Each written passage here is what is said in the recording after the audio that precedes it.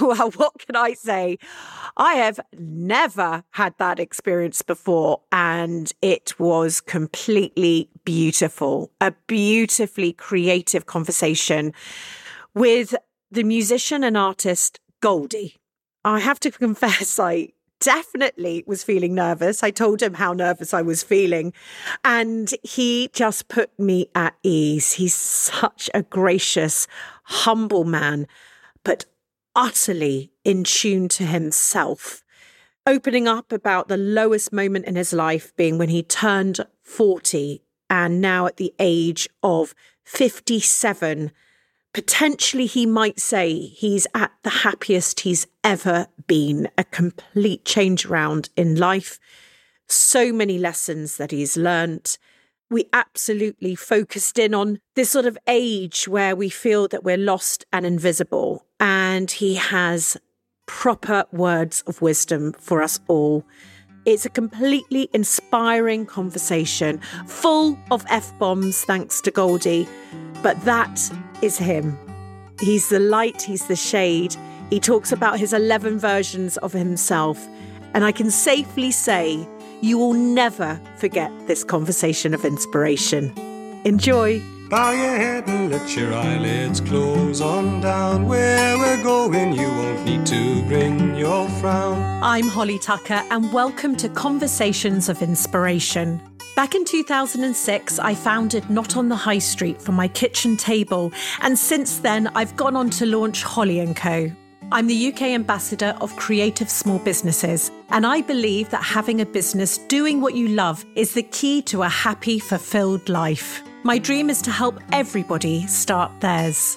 I'm here to offer advice, inspiration, wisdom, and encouragement. And in my view, the best way to do this is by sharing stories. So I've reached out to my favourite small businesses, entrepreneurs, and those who simply inspire me and asked them to share theirs. Here are my conversations of inspiration. Hi, Goldie. It is an honour to meet you and to say that I'm looking forward to it. I've just told you I've been up since 4 o'clock in the morning working out how Holly Tucker is interviewing Goldie. I am absolutely so proud to welcome you to Conversations of Inspiration. Welcome. Yes, my wife, my dear muse, if you like, said, please do this for me. Because I have this like sabbatical period every year. I kind of have to because I'm very old fashioned. I like, I'm still pen to paper, and as much as I conceptualize and make all this mad music and everything else, I'm not the Victor Meldrew of drum and bass culture or music for that matter. It's been, again, with any young people or even people that feel they're late or they can't ignite. I've always found that because people ask, people go, well, you've been in this music for so long. I've been in the arts forever. Since I can remember. People forget, I never made a record till I was 27. Yeah. I was a very late starter. I was in New York at 17 and a half, 18, looking at trains and in this phoenix rising from the ashes with this disparity of a very broken New York. And so I think New York was a very early metropolis of where every city has become that now. And why you need to take a break. Well, it's why you need to take a break, but it's also the young... Listen, I've always had a couple of interesting things in your life when you get older is I know very little about life, but I'm experiencing everything. And what I mean by that is it's like understanding the idea that all of this trauma and expression and everything else, we do the arts to get rid of trauma and we do all these things and we feel individual because we want to be original. Now, you split that into 7 billion people all trying to get this little place on this internet. And, if you're sitting on a plane and you look down, you think of how small the buildings are. Think about all the tiny people inside them, all connected to a little map, which is like a web, like a skin of sinew across the world. And we're all trying to travel through that sinew, like mushrooms do. We're trying to travel through it. Yeah. But the thing you've got to remember, to be different is to, it's listening and following your heart. It's a difficult process because you will struggle for a long time. But if you really persist, and you're an example of persistence, you will get there in the end because it has to give. Yeah. You have to be able to push. And the chances of me making it were pretty slim. I'm a very big believer in the faith system, is in spirituality. And if this life was a challenge, then I came back in this one with handcuffs behind my back, padlocked to a small room with no chance of going anywhere. But, you rise through those ashes through the arts and medium. And so it's very important. I'm assuming you take a break to sort of reignite all of that. But let me introduce you to everyone, and everyone knows who you are. But an entrepreneur, an artistic spirit, a musician, a producer, an artist, an actor, TV star, a hot yoga addict.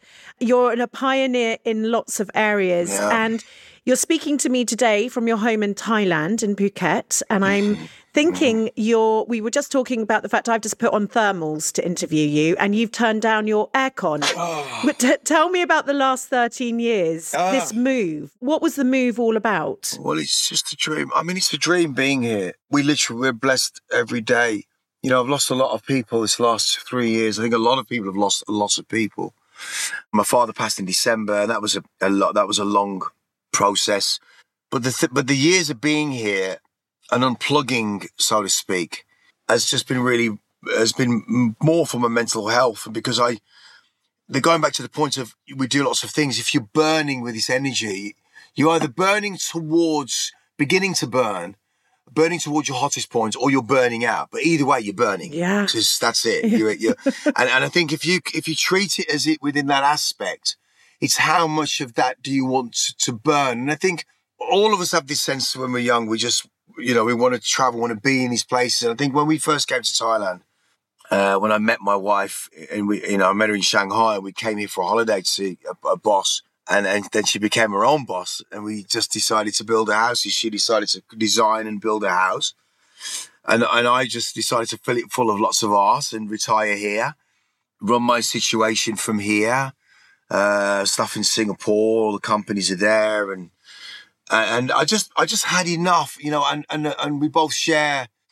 There's a lot of kind of, when people think about people that are living abroad and stuff, and think, well, why would you leave England? This great British thing. Trust me, I'm a really patriotic person in that respect, but I don't respect the people that have undermined the country and used your patriotism as a thing. Change happens. There's people who go, well, MBEs, OBEs, what is it for? So listen, change happens from the inside. You've got to be the Trojan horse and roll inside things and change things from the inside out. And coming to Thailand was turning your life inside out to be no one, not to be recognised, to be someone completely who no one knows. They know me as Phan Tong. That's my name in the village. What does that stand for? Well, it's KHUN. Kun Phan Tong is Mr. Gold Tooth Man. So that's what they know me for. But there's none of this thing where, if DHL come, they'll come at the bottom of the road and the guy will see me on my motorbike and he'll stop and he'll just go, there you go. It's none of this red tape protocol and all of the nonsense of all of the kind of the loopholes that we have to jump through. I think that they made it very difficult in the UK. And I think it's, for me being here, I can get up. My usual week is... Yeah, go on, tell me. I've been looking at you in those yoga poses. Jeez. No, but I mean, that's just, listen, I'm not a teacher. I'm a practitioner, and I've been practicing for 14 years, 15 years next year. You teach yourself by just turning up on the mat. I had a severe accident doing another reality TV show that I didn't need to do. I nearly lost my leg. They were going to amputate if it would continue to be the same, and the blood supply began to stop going to the leg, which is when it becomes a problem. They had it open for like 6 weeks. It was a nightmare. I mean, the leg was forever. It's very, very, very traumatic experience. And my friend said to me, just try yoga. And I'm like, And I did. And I got into hot yoga. I have a couple of really wonderful teachers around the world. Paul Dobson is a wonderful teacher and friend. He's come out here, I think it's his 4th time here this year. Him and his husband, Bertie, they come out here. And I've just gravitated to this, a normal week will be, I'll go over to Kata. It's a nice bike ride. I'll go there to hot yoga. And then I'll come back. Tomorrow I'll go and do yoga in the morning. And then I'll climb the mountain on Friday morning. And then I'll swim on Saturday morning, yoga on Sunday morning. Actually, not playing out on Saturday. I've got a gig here, which is weird. I'm doing a crazy gig on Saturday night. But then Monday I'll be doing yoga, Tuesday swim, Wednesday hike. So you just get into this whole thing. And also being in the jungle, being up on the mountain, there really isn't anything better to remind you. Because you're up there on your own and you'll see stuff like whether it's snakes or scorpions or crazy birds. And you just, because I went with a few people over the years that have taught me what to look out for. And it's fairly safe. I'd say 90% safe. But you just have to be wary of landslides and stuff, especially in monsoon season. And also knowing when the snakes come, when they want to be around. Like, I took these two guys up last weekend. I hadn't seen a snake for 8 months. Freaking me out, by the way. Go on, carry on. Big black cobra just swizzes by. And it's like, I hadn't seen one for like nearly a year. And they're like, oh my God, it's all the diamond back on the top with the black head. And I'm like, wow. I just ran straight past it. And they usually pretty much leave you alone. And there's a lake at the top, which is wonderful. And I get in. It's like a saltwater lake. It's a massive basin that used to be a mine. Wow. And I get in there and I float and meditate. And then I swim to the rock, which is in the middle. I was just to the side. I get on the rock and I meditate again and just take it all in. But, you're seeing stuff living and dying in front of you. Flowers are there one week and they've gone the next. And, you'll see a butterfly being eaten by a lizard and something eats the lizard. And you're like, it just kind of humbles you to realize that we are only here for a short time. It gives us this sense of what Marvel movies do. Like, we can fly and we can do all this stuff. No, we can't. And I guess that's escapism. But I think the idea of stripping back and going back to nature and understanding that, you just don't waste your time as much. Yes. I every day, every single day, I pray and I get up and I'm blessed and I walk around, I feel my feet on the ground and I'll go and I'll play music and I'll paint. I have to paint every day. I've got to paint. I have to write something. I have lots of journals all scattered around, and it's important to write because if you don't, and we just leave it inside a computer, when you lose your computer because you break it, you don't know what's in there. You can't remember half of it. Your ego is so caught up in, I've lost my computer, I've got all this stuff in there. What's the stuff in there? Well, it's just stuff. What's the photos? Can you remember the photos? You can't remember them. But you know they're your photos that you've lost. But you don't remember them specifically. It's like saying on your 12th birthday at 10:55 in the morning on Friday, what did you do? Can you remember it? No, you don't remember the time or the day. You just remember the moment. And the moment is when you're with somebody. The memory is about sharing and being with someone. And that's what the love is. And if you don't have that, then it becomes nothing. I always say to my daughter, the three most important things in this life, or from my experience, it's only my opinion, is love, time, and memory. Those three things are really important. If you don't have the love, you choose to forget. You don't have the memory, what do you have? It's like when you reminisce about an old school and you go there and it's no longer there because they knocked it down, they built a Tesco. It's the memories that you've got in your memory that keep this burning. And if you could travel back in time, like the movies tell us we can, you just go insane anyway, because you wouldn't be seeing, no one would be there that you know. And you would fight to get back to what you remember and some waypoints of existence. Yeah. And that's why we have these things like religion or spirituality, because we exist because of this reason that we just exist. So just be.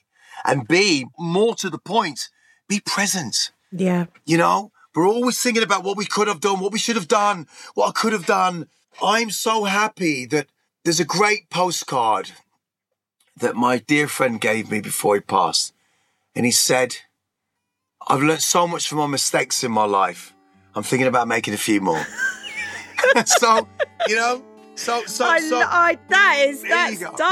Done. There you go. It's done. Every week, I hand over this part of the podcast to our brilliant partners at Dell Technologies. Dell Technologies are committed to empowering all small business owners with the tools and technology to innovate.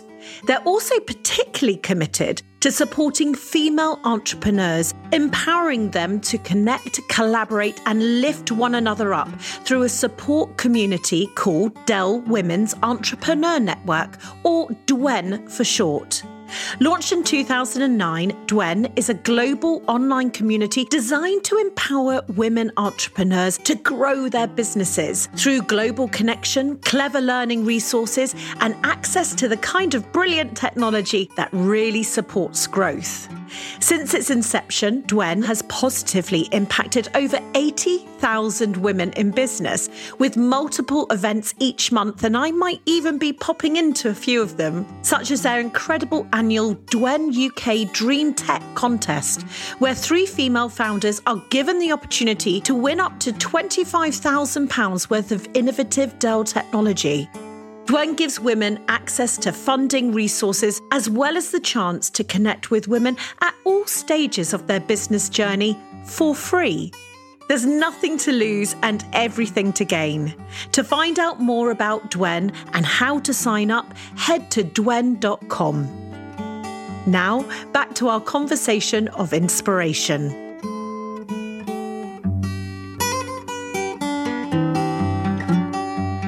I want to take you back because we're here talking about love, time and memory. But in this podcast, I would love, if that's okay with you, to go back to the beginning and then we come full circle to where we are today. Because you were born Clifford Joseph Price, nicknamed Goldilocks because of your blonde dreadlocks when you were little.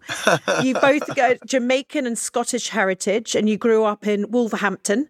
You were put up for adoption at 3 and you were raised in children's homes by several foster families. And you've been quite open in that period of your life and your time. And we're going to take you through almost chronologically in time because I know we won't story steal. You won an award because of what you do now for children and inspiring people. But tell me about that period of time, because I know you went through a huge amount.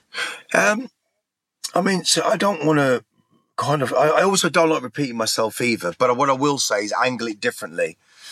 There is a wonderful book called All Things Remembered, which is the idea of understanding that my life has never been chronological. It was chronological, but I think I suffered so much trauma that it became lobe dysfunction, which is the idea of all of these things happen, but when did they happen? And it's only through music. Right, Supertramp, Logical Song, what year did it come out? Because that was the year I was in the home because I got dragged away from a gramophone when a social worker left and I'd broken down at the foster home. So I know that was the period. Or Jerry Rafferty, Baker Street, or Steel Pulse, or UB40 King. All my life has always been waypoints of music or something I can be with. But I just felt that I was, for all of my younger life, being abandonment is my issue. Not being wanted, not being loved, and not being able to become anything. And not being cared for? Well, not being cared for, but more, I think that the abuse was the darker part of it. The sexual abuse from an adopted sister was the worst because you were under constant threat. You were fostered. You know, you can leave at any time if I just say something would be the thing. And to be honest, as much as I'm very open with everything like that. The reason why I'm open is that I don't go mad. There are so many people that have all this stuff trapped inside them. You just have to breathe through it. Breathe and just go, you know what? I'm just going to let it out because this has happened to me. And the minute you can do that, you can begin to start to live differently.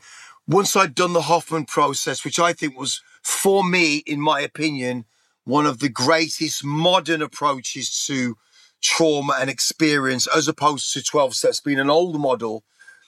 If an iPhone didn't exist 20 years ago, which it didn't, which is not that long ago, so my music's lasted longer than that. It's been there longer in that respect. Yeah. Then look at the amount of attention and all of your kids and all your family. Everyone's on the bus. Everyone's like this. All of the other stuff going on. Then that model of healing has to change with the times. Yes. It's like if you're a modern electrician and you're going into an old building that's wired up wrong and you haven't even got the manuals for this stuff, then how could you help the person to get heated up in their home? Yes. So you have to look at new models, because I bet you they can give you a new phone with a new memory and a new extended thing. We can give you all of these great things in the commercial world. But what we need to do is be giving ourselves different places, so the different places to heal. And the Hoffman, for me, a wonderful woman, Serena Gordon, who was working closely with Bob Hoffman, I think that was my biggest segue and my biggest process, because everything else was just repeat, back, repeat, damage, repeat, damage, repeat. When did you do that? It's got to have been, it's a long time ago. It's like, wow, 16 years ago, maybe. Yeah.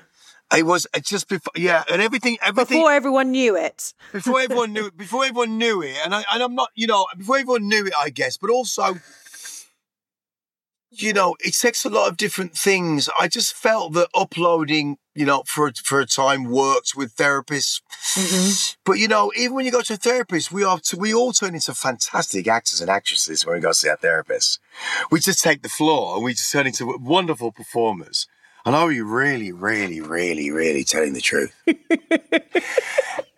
and my thing is that once you go through this process of humility, sometimes I wake at night just before I fall to sleep and go, I'm gonna pass, and I won't be in this place, and all of this stuff will be memories for my family. And I go back in my mind to past thoughts, and I say, heaven is seeing it, smelling it, tasting it. I can smell I can smell the cake she's cooking upstairs. I can smell the tea. I can smell this Japanese paper, the air conditioning, the electric from the speakers. That's heaven. Hell is not being able to remember any of it when I'm gone.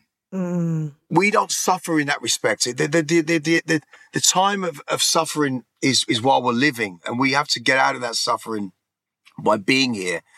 And the sooner we let go of that internal struggle, the turmoil, I spent years inside myself, an addict, constantly. There was a 3-year period where it was like, a litre of vodka, 3 Rohypnol and an 1/8 of gear for 2 years. I should be dead, and that was when you're at the top of your game and you're doing that difficult second album and he's a rock star now. All of that stuff paid a price. But what it does is, if it doesn't kill you, it makes you stronger. So I think that the healing process, whatever you find, you've just got to find a consistency. But what I will implore to most people is, you cannot beat this. You cannot beat the written word. You can't beat writing stuff down. And I find stuff, there's books of love letters to Mika from years. They're in trunks. There's Love Box 1, Love Box 2, all these letters. Our daughter is 11. When she gets older, and God bless us, we're here for quite a while, she knows about these love boxes. She knows they're love letters. She knows she'll read them one day. And this isn't like, let me look through my father's phone. Oh shit, I haven't got the password to see what memories he had for us. That's not real. That's surface tension. I'm not about surface tension. And I think the biggest trick is to understand that is the game, and it's a screenplay. It's not a theatre play, which is real. Which is, if you mess up the theatre play, then you're gonna have to wait to perform again next night. We get to do theatre every day. We get to get up and try and say, today I will be the best version of myself I can possibly. Oh damn it! I've spilled the paint all over the fucking place, fucking bastard. But you get to do it all again tomorrow. Today I will be the best. And I'm about that. And I'm also, one of the things that I wanted to share with you, which will be my letter to myself later on, which I'm sure you'll intercede and come in. But look at it like this. I sit at a table for so long. I sat underneath that table with my hand over my ears, screaming, "No, shut up!" And on the top of the seats, inside on the table, at the table, eating my food in my house, was 11 different versions of me, all fucking up. The addict screaming at the artist, going, "Shut up, you tits!" And the artist going, "No, I don't. I like to paint." And then my other self, my philosophical self, would say, "Calm down, guys." My spiritual self would say, "Come on, guys, let's be zen." then my anger self would start to have a fight. So all these different versions of myself are arguing. And now that kid no longer sits under the table. He sits at the top of the table and goes, everybody just shut the fuck up or you're going to have to leave. Brilliant. Because it's my table.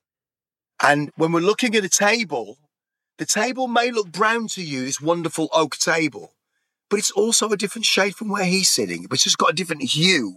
So we have to be responsible and accept the different versions of ourselves. Yes, I'm an addict. I will always be one. Yes, I'm a raging lunatic. Yes, I'm a wonderful, spiritual, loving, caring person. Yes, I'm a wonderful father. I was a terrible father. I'm a beautiful soul. I was a despicable soul. I was all of these things. If we can just be honest with ourselves and just do an exercise when you get up and go, when I'm on my way to work today, think of how many positive things I thought about and think about the negative things I thought about. It's a pretty even fucking balance. I just adore everything about you. You are a but I'll bring it in for you. Very unique human. Tell me about then. So we have childhood and we had trauma, and not going into it, but it was bad, and you came through and you were young when all of the fame started, and almost in a way more trauma basically started again in different guises, what happens is that you become this other person. You become Goldie here. Yeah. And Clifford the boy goes, oh my God, someone's going to champion me. And he gets up. And all that happens then is that little Clifford is walking with Big Goldie, and Big Goldie's ego becomes out of fucking control and just says, shut up, man. All right, take another picture. Cool. So we start to forget about the young girl or the young boy. And was this about when you were about 18, wasn't it? Oh, God, no. This was when I was like... Well, 18, you left the care system, didn't you? Yeah, 18, I left the care system, and I was in New York. I'd experienced New York. You must forgive me because for me, what happens in my life is all of this stuff is there's so much of it. I was in New York for a while. I came back to Wolverhampton. I went back to New York. I came to London. I didn't want to go back with my tail between my legs. I stayed in London. I knocked on Gus's door as a cameraman on the documentary Bombing. And I stayed there and I said, I just want to stay for a few weeks. I was there for like 12 years. And I stayed in Camden, Dorney Tower, looking over London thinking, I want to be running around and I was seeing the city. And I was broke. I never had a job. I'd hustle, I'd sell weed, I'd do this and that. I'd be selling T-shirts, I'd be printing T-shirts up north and running them down to London. And I'd be selling them outside the Oxford Arms in Camden.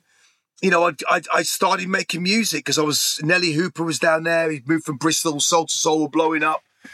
So all these crazy experiences, I learned to hustle at a very young age. I mean, I'm of the era where I would go to a phone box. I would wrap sellotape around a 10 pence piece to make it look a 50 and bang it into the phone box. So I've got 50 pence as opposed to 10. We hustled so hard. And then when, then things started happening, I was going overground and underground. I was going out to like crazy clubs in London, crazy underground clubs, and started looking at other producers. Nelly Hooper was my guy. He was here last week, in fact. And I was just inspired by people that had an ear that could understand and see music as opposed to hearing music. And then I was back in America. I came back, but I set up and then all of a sudden, from this age, I was 27 and on the brink of a record deal, which I did, and just made a completely, it's still there, the old gold disc on the wall. Yeah, I'm looking at them. A very, crazy. Look at that. Crazy. Groundbreaking album. I think the Mobos, I just saw something the other day, the Mobos are back or they're now they're where they went. But, at a time when it won Best Album, Best Artist, it was up against Destiny's Child, George Michael, Jamiroquai, timeless, very different. But it won everything because at that time, everything was changing. The science, the technology, social climate was changing. And it was really the only thing that had ever happened, jungle, drum and bass music. See, it is the only thing, since punk, which is completely UK, nothing else. It wasn't influenced by any other music at all around the world. And if you look at punk in the way that the punk went global, that went launched off, and punk only lasted 2 years. People forget that. It's a 2-year period. Did it? Punk had come in and was gone 2 years later. But the influence, so what does it show you? What does that tell you? Culturally, because punk was tied to social and what the fuck were Thatcher's doing, what's it, miners' strikes, all of this. Then you had Scar on the back of it with rude boys, with white guys and black guys hanging out together. Certain people did not want that. Divide and conquer. You know, so the idea of all of that stuff, I learned really early on that art and music lives in culture. And there is nothing wrong with not having any, coming from a great background and doing what you do. And great, I wish I had that life, but I don't. I never had that life.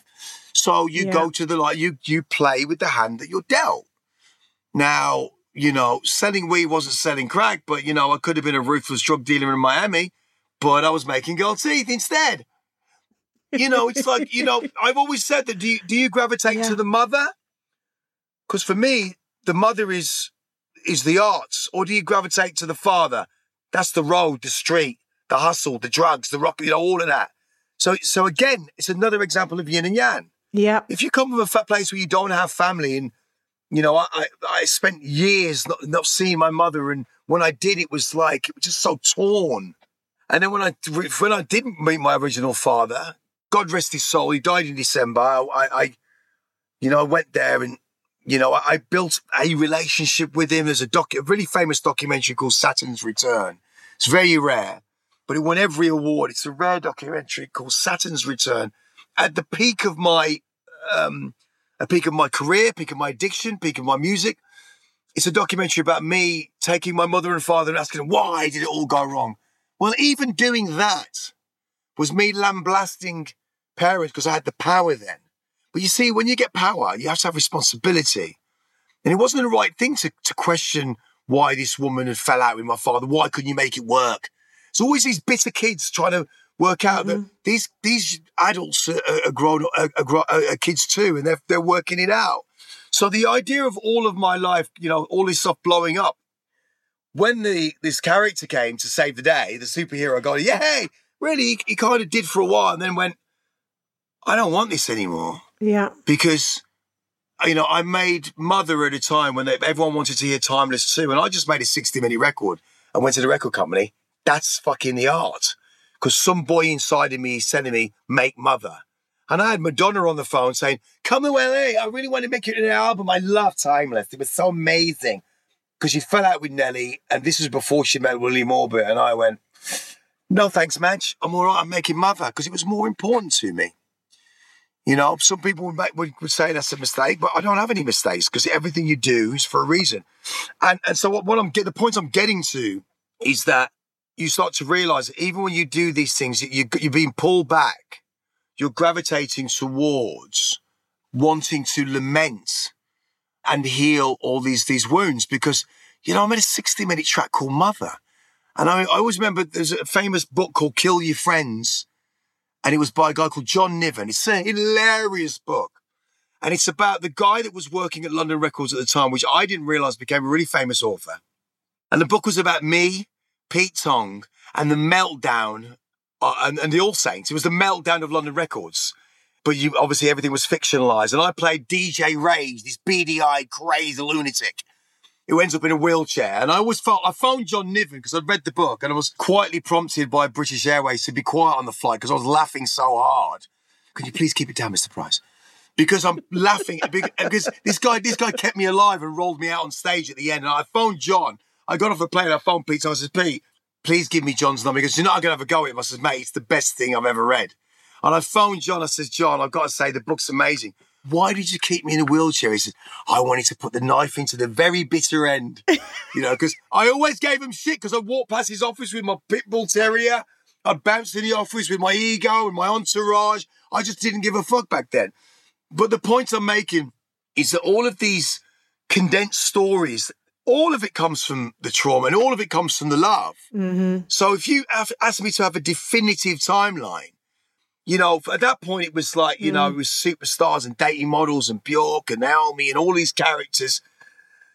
And in the end, I thought, I just don't want any of this. And then it was like, you know, you marry a stripper, you marry your mother, you know, someone that's not going to love you the way you want to be loved, and you're going to be abandoned. all over again. And then I got into the Hoffman. And then I did the Hoffman, biggest divorce rate in the universe. And I went, I don't want to do this anymore. It wasn't right. And it wasn't. And did that and was in the mist for a while, like a gorilla. And then my career just come to a grinding halt because I was just imploding on drugs and alcohol and rock and roll. And I didn't want to do anything. I was torn. Then I started doing all these different TV shows and all this other bullshit. They will you out, you get paid, you go home. And then I went to Thailand and Shanghai and I met my wife. And the rest for me is a private history, really. Because the healing I've gone through, and for anyone out there, when you feel there is nothing left, there's always something. There's always something. Healing takes a while. I get some of the most wonderful messages from people that genuinely 100% say, oh my God, that song, touched me and it saved my life. Or that passage in the book did this for me. That's kind of all you want out of it, man. I remember sitting in a cheese counter in Waitrose, because I shop at Waitrose when I was in London, sitting in Tring, Hertfordshire. And this woman came over and she went, Goldie. And I thought, I've got to park my car, I've got to move my car. She went, oh, that piece on Gorecki you did, it's an amazing piece of music. It's wonderful. And I'm like, I'm going to have a bit of Stilton myself, love. I guess it's just what makes people happy. And if you can just do that, part of this story isn't over. It's like people want me to talk about then what happened next. It's like, I'm not gone yet. No, I mean, you're not gone yet. Tell me about happiness. I interviewed someone recently, and I think you'd really like him, Mo Gawdat.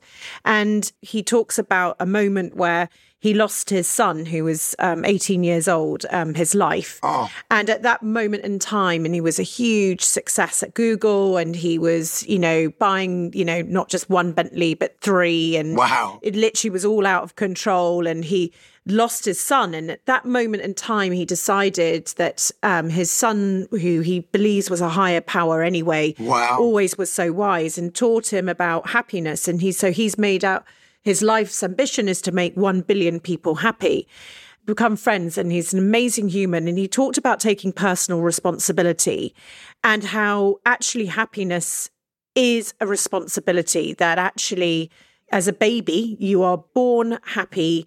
And ultimately, things happen to you, but it's your responsibility to get yourself out of this.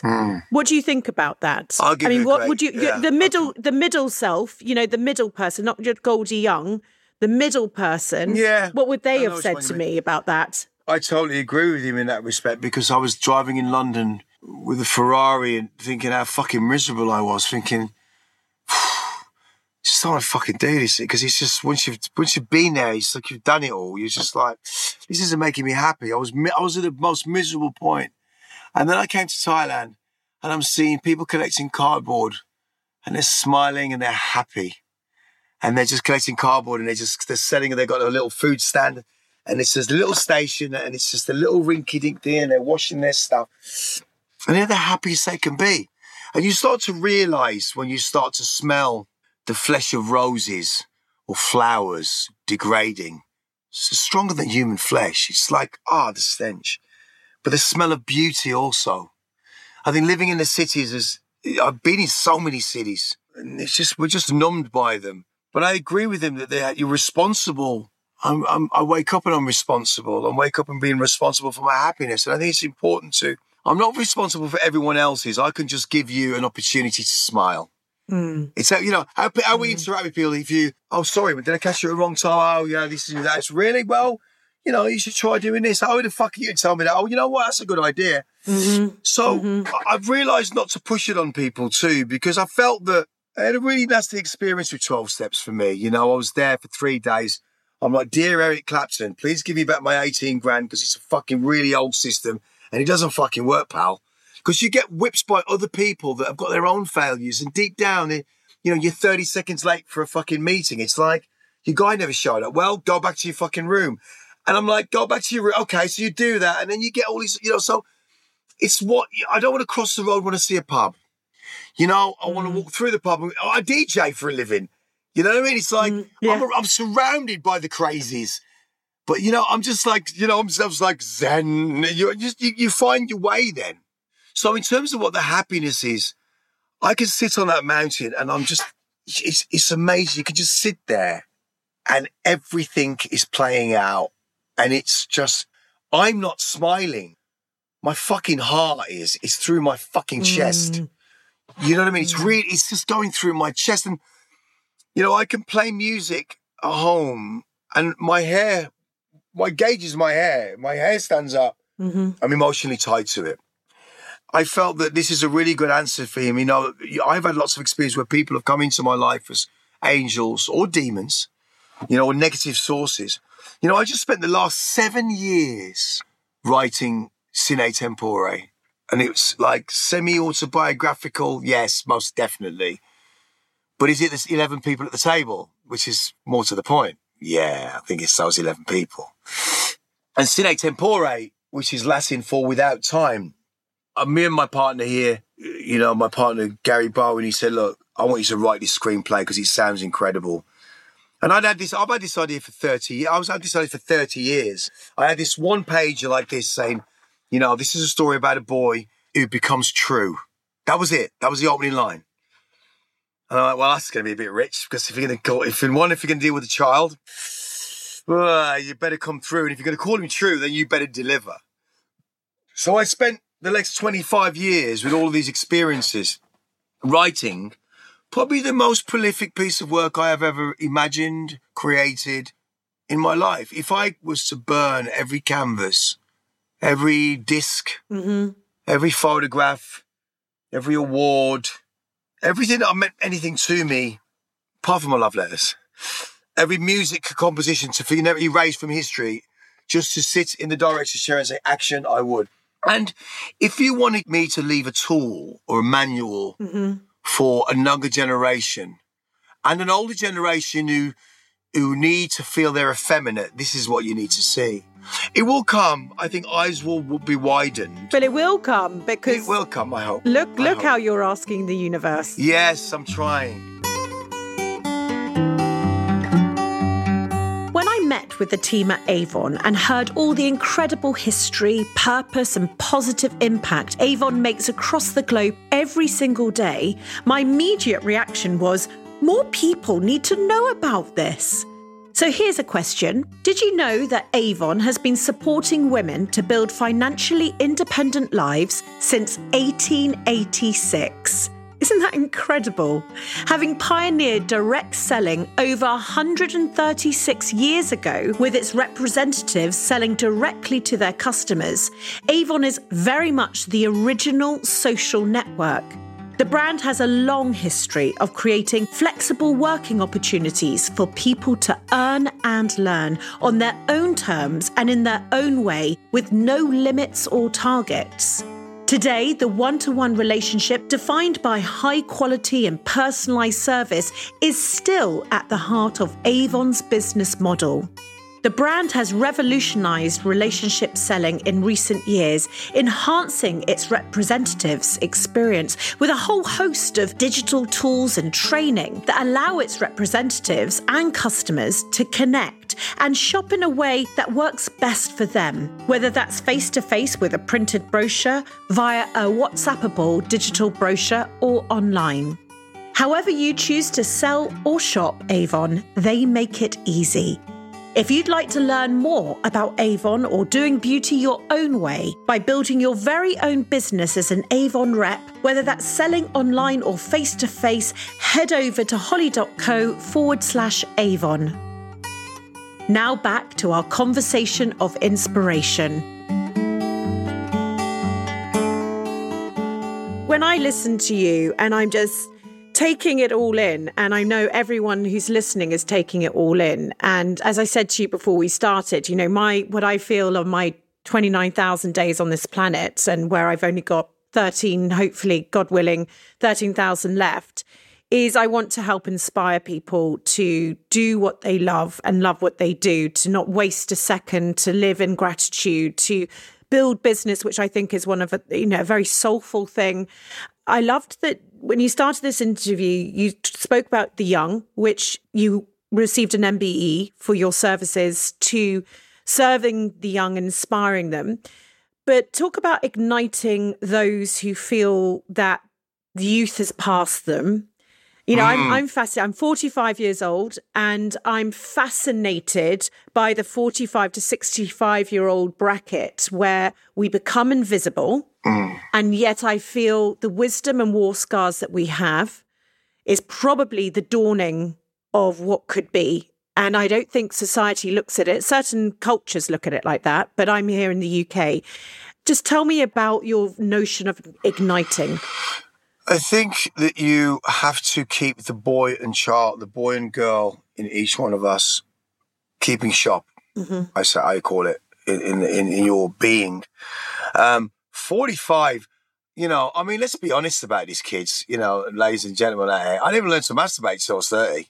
You know what I mean? It's like, you know, get it right, kids. What do you learn? You know, when you look at your younger self, your younger self is not going to listen. You can shout from the houses, but trust me, you know, remember, I had to deal with this from a real experience. My son is served 25 years in prison. I speak to him. He's 36, 37 years old. I'm 58, started young. He came from the same estate. He had the opportunities and the chances to come to London, which he did, and he was pulled back by, you know, the game and the hood and all of the manly stuff. Guys, embrace your effeminate. Girls, just tell the boys how it's done, because you've got to understand that you don't start. I've never been, same as you, I know your history, dyslexic. I couldn't fucking say how to spell that. Miscombobulated? What the fuck are you talking about? Miscombobulate. Do you know what I mean? But I become articulate through negative interviews, through people calling me one thing, saying another, and then stating it. I didn't write that. Well, you kind of said something like it. But I didn't. Well, you said it then. So you put the two things together. Sorry, say that. Beep, beep, edit. Great word, though, isn't it? The British great word. It is. Sorry. You have to save it for special occasions, I think. Yeah. Do you know what I mean? I've met a lot. It's when you go from the F to the C word. This is then pay attention. Pay attention. Yeah. But I feel that the 45 to 60-year-olds, like, I just can't. I'm sorry. I cannot believe I'm 58. There's no fucking way on earth. I'm 57. Yeah, 57. 58. Yeah, 57 varieties. Do you know what I mean? I'm hiking up that mountain and I'm taking 25-year-olds up there and I'm steaming. I'm having a great old time because you've got to put the work in. You've got to keep yourself, you know, in the driving seat, physically, motivation. And I'm saying to you people, yes, just be expressive. You know what it is? When you're on your own, man. Do you know how much I talk to myself on my own? There's no one here. Where are you getting today, Clifford? Come on, where is he? Where are you? You know, you've got to, the power of manifestation is strong, because I've always had, the years I had so much negative, oh, what's going to happen? Oh, fuck. It's just like it's all dark and it all becomes that. And if you stay like that, it's going to continue. And you've got to get rays of light in and you've got to realise your best work, man. Come on now. Your best work doesn't happen till later on, man. Yeah. There's some of the greatest work you're ever going to do happens now. Your biggest opuses. And hopefully you're in a position where people start to pay attention. That's the other thing. Yeah. And the thing is, guys, I'm not Forbes top fucking 400 or whatever. I'm a terrible businessman because I'm such a Puritan artist. I just put business people around me now because I didn't before. I just put people that I kind of... Light. You know, I was kind of strung out with them, a bit like the same as me, and they weren't really doing me favours. They're just hangers on.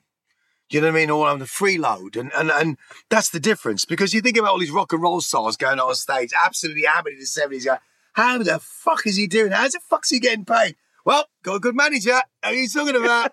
You know what I mean? They don't get to go throw themselves on stage. Is he drunk? Oh, he's still fucking throwing up on himself. But look at him, he's fucking 80 and he's still running, he's still going.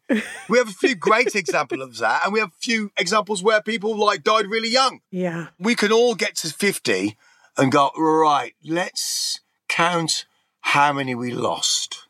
And how many of us have had those same similar thoughts.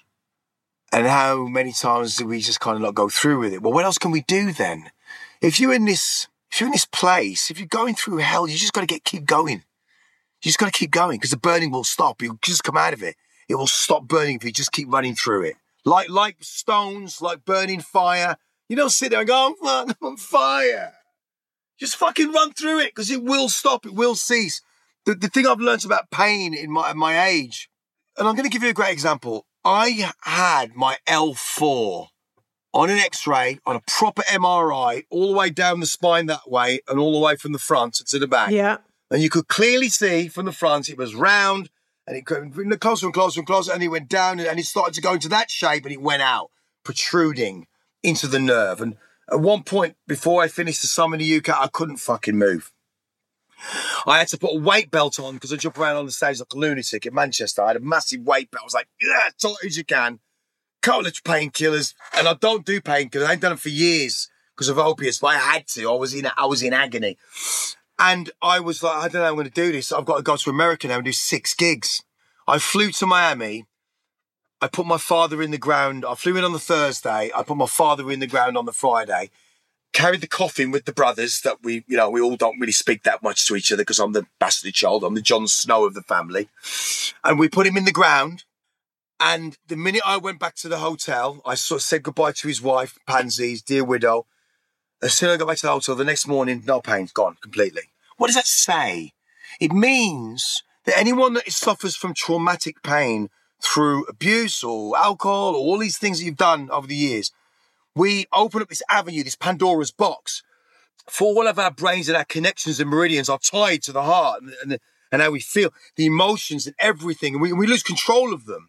But it's psychosomatic. And that means that injury had been there for a while, but I just put the plumbing into it.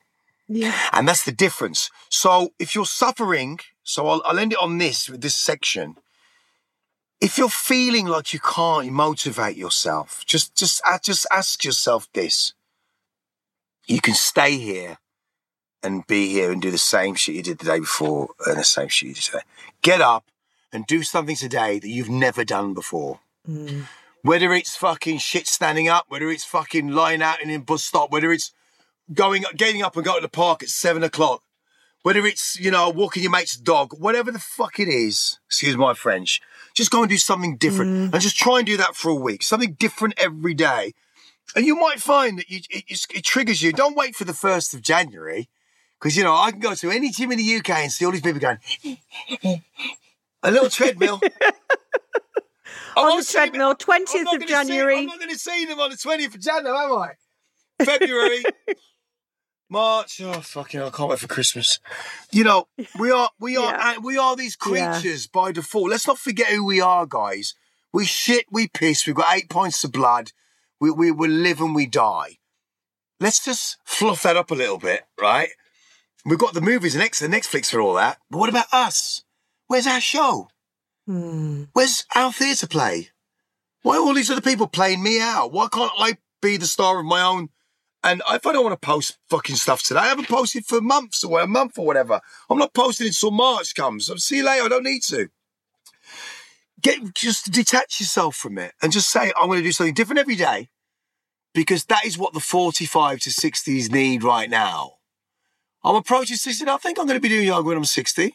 Yeah, my mate's come and stay with me, Alex. He's 60. He's fucking amazing. I mean, he's into all his kung fu and he's in great shape. And I'm going to go to yoga tomorrow and kick his ass. Yeah, tell me the other side of all of this is creativity. And this has been, from a young boy, you were left in your homes and the kids would go home and you would have the pens. And my pens, man. And you'd have the 10 minutes on the gramophone. 10 minutes, and yeah, you had that creativity right from the beginning. You had your graffiti in New York. Then you put it into music and you spoke about your art and your music in this most beautiful way about the layers of your art. It's almost like that's the layers of your music. Oh, they're the same. They're one of the same. I mean, they're the same. One of the same things. They're and totally I live in a creative community. I mean, I wish I actually lived in a creative community. It'd be more fun than the home I have now. But I live and breathe creativity. It's what I'm trying to bring back to everybody. I'm trying to bring back to business, to brands. I believe that we can make such a difference in people's lives if we just look at creativity in a different way. What do you see is happening with creativity on a whole? I mean, you talk about, I think you were referring to young souls coming through in the music industry and maybe potentially not having the depth that you do. Same Instagram, social freaking media, all of these sorts of things. But what do you think's happening to creativity? Because in my eyes, it is being, certainly from a child's age, not learning it at school, but then we go through and we start losing it as adults. Mm-hmm. I'd agree that that's a thing, but I also think that, this stuff, the internet and social media, it's a velvet claw. The velvet claw, I call it. It's the velvet claw. It's claw, but it's velvet. What is it? Okay. It's the velvet claw. It looks really beautiful, blue velvet, but it's a claw. It'll cut. It's like, it's how you interact with it. I've got too much stuff here. I can't be bothered with it. To be honest, I've got people posting stuff for me, and I haven't posted anything for a month, and I'm quite happy with that, to be honest. Creativity for me is the energy. It's the life force for me. I've been painting this morning. I just have to. I'll get up in the night and paint, do a layer or something. Mm-hmm. An average painting will take me a couple of weeks, and I'll get up and I'll just go, I'm just going to think of that. I'm just going to go to sleep. If I fucking do that line now, I ain't going to do it tomorrow because it'll dry. It's like me gaining a line on a piece, like just laying it down right now, get the line laid down, get that paint. It's going to save me 12 hours in drying time. Brilliant, because then I'll be ready for the next layer. I'm constantly thinking, I'm always like that. But doing that, I did many years ago. But when you get to an age where you run too hard, it's like paintballing. If you run too far ahead, go, yeah! None of your team are behind you. And I spent the 90s doing that, going, and it was all the enemy. I'm like, where's my backup? Because I was the only one being different. And they were like, I've got what, Destiny's Child, George Michael. Fuck, what are they going to do for me? Because I'm doing this creative music. There was no other person with a baseball cap, with a leather jacket in the Midlands walking around at Stanton's cake shop. Everyone thought I was an alien. So I've paid my price for being that ahead to the point where, God, if I would have topped myself like I was very close to in the 90s, God, I would have been wasn't a hero. That's just ego. But I haven't, even from getting to the age of 40, when I was 40, I was at my most miserable life ever. And I'd done everything you can think of. Whether it was Rocky, whether it was, Marciano's family, whether it was sitting down with Donatella Versace or sitting there with Val Kilmer, where he's going, why did you miss your plane? You're supposed to be at the White House. You know what I mean? I was supposed to be at dinner with Bill Clinton. I just missed my plane. God. All of the amazing, the crazies, all of that stuff. And I'm thinking, that was to 40. Jesus Christ, this last 18 years has been amazing. Yeah. This is where I've lived. This last 10 years has been insane. Like, what did we do last year? Right, we released another album. We just did a whole other project. It's like, we just did the entire soundtrack for the TV series. I wrote 6 episodes of, my wife's got a pajama company. But all of this doesn't come without the love, the home that Mika's created here and we've created. Is insane. But when I look at it logically, because this is a really different conversation now, but it is for the 45s, 40 to 60s. Guys, seriously, man, on my 40th birthday cake, I was spending money like it was going out of fashion. I headbutted my own birthday cake at my surprise birthday because I was too hammered. I just didn't give a fuck. I wanted to kill myself. And that was 17 years ago. 17 years ago. And in 17 years, oh my God, I'm glad, I'm thanking daily that I'm still here. Because this is the experience, man. So keep going, guys, because you've got so much more to give. Because, like I said, I've learned so much from my mistakes. I was thinking about making a few more. Yeah. And that starts to fade when you get to you start to fade out. And actually, I'm like, guys, I'm going to give you an inside information. 6-minute eggs, right? If you like boiled eggs. 6-minute egg? 6-minute eggs, right? You boil the water first. You put the eggs in for 6 minutes. Exactly. Take them out straight into cold water. Don't let them leave them in the hot water. Cut the end off it. Perfect egg. Took me years to make a perfect egg. I thought you were just going to have some life fucking philosophy. And I was like, oh my God, what's he going to say now? No, 6 minute eggs. What's the egg thing? 6 minute That's eggs. the egg thing. 6-minute eggs. Listen, Thank you, Mika. This wonderful woman who this community knows, who I interviewed on my Instagram lives, who is married to this insanely wonderful, soulful human being. She knows how I end these podcasts. I end these podcasts with asking if this is a roller coaster.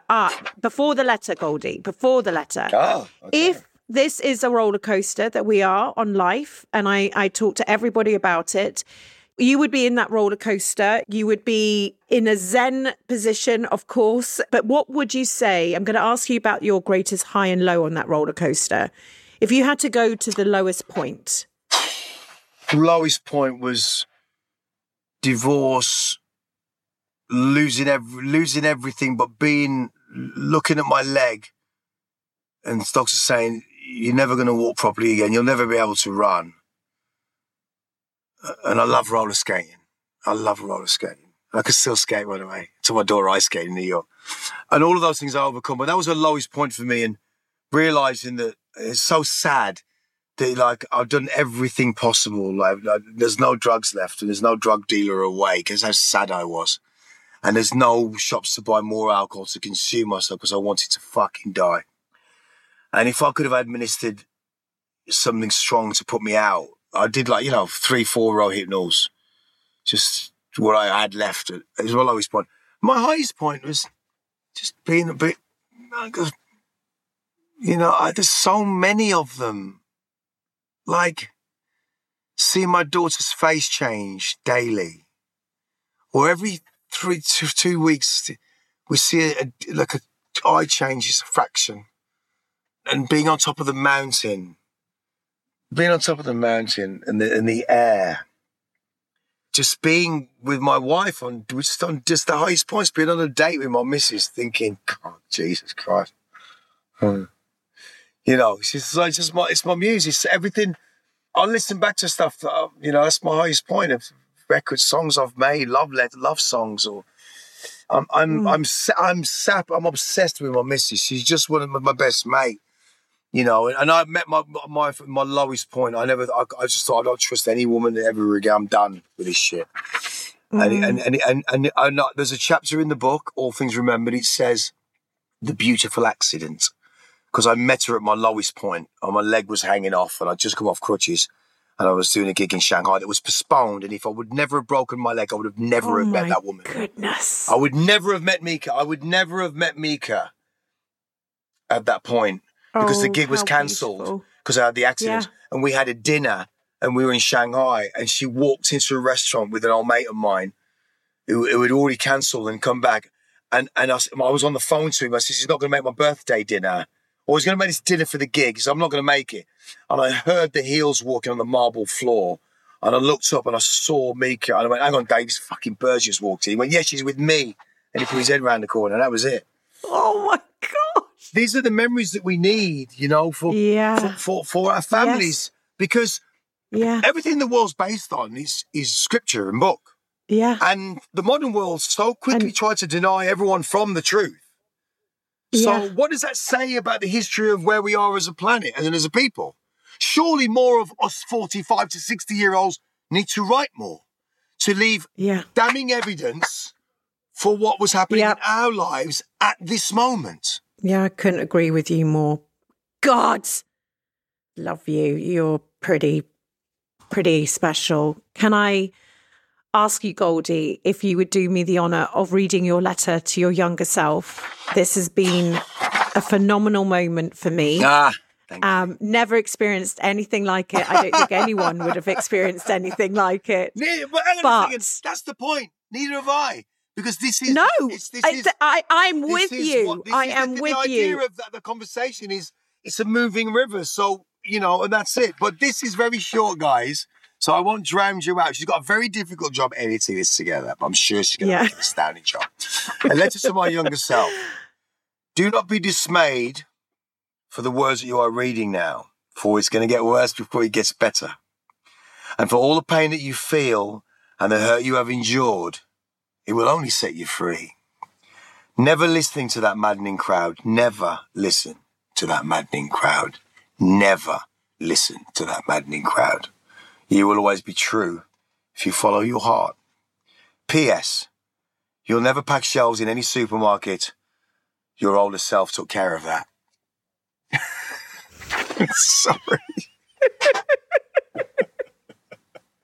I just like that PS line so much. Yeah, You'll never pack yes. shelves in any supermarkets. Your older self took care. Your older self took care of that. My friends, is the lesson. In yourself is the letter, and this has been Goldie. And thank you for sharing your soul with us today. Never again will I experience anything like that. And thank you. Well, thank you. And remember, Cine Temple will be a 6-part drama series. You know, Mother will be an opera. You know, these are the things that I manifest, and I wish you all of the best. Namaste. And remember, do something different every day. Just a little thing different. See you later, alligator. If you've enjoyed this episode, if it's helped you along your journey or inspired you, would you mind rating and reviewing? Your support means the world to me. It really does spread the word and will help inspire even more people to build a life they love. And if you want to hear all our latest news, you can sign up to my weekly newsletter, Holly's Desk Notes, over at holly.co.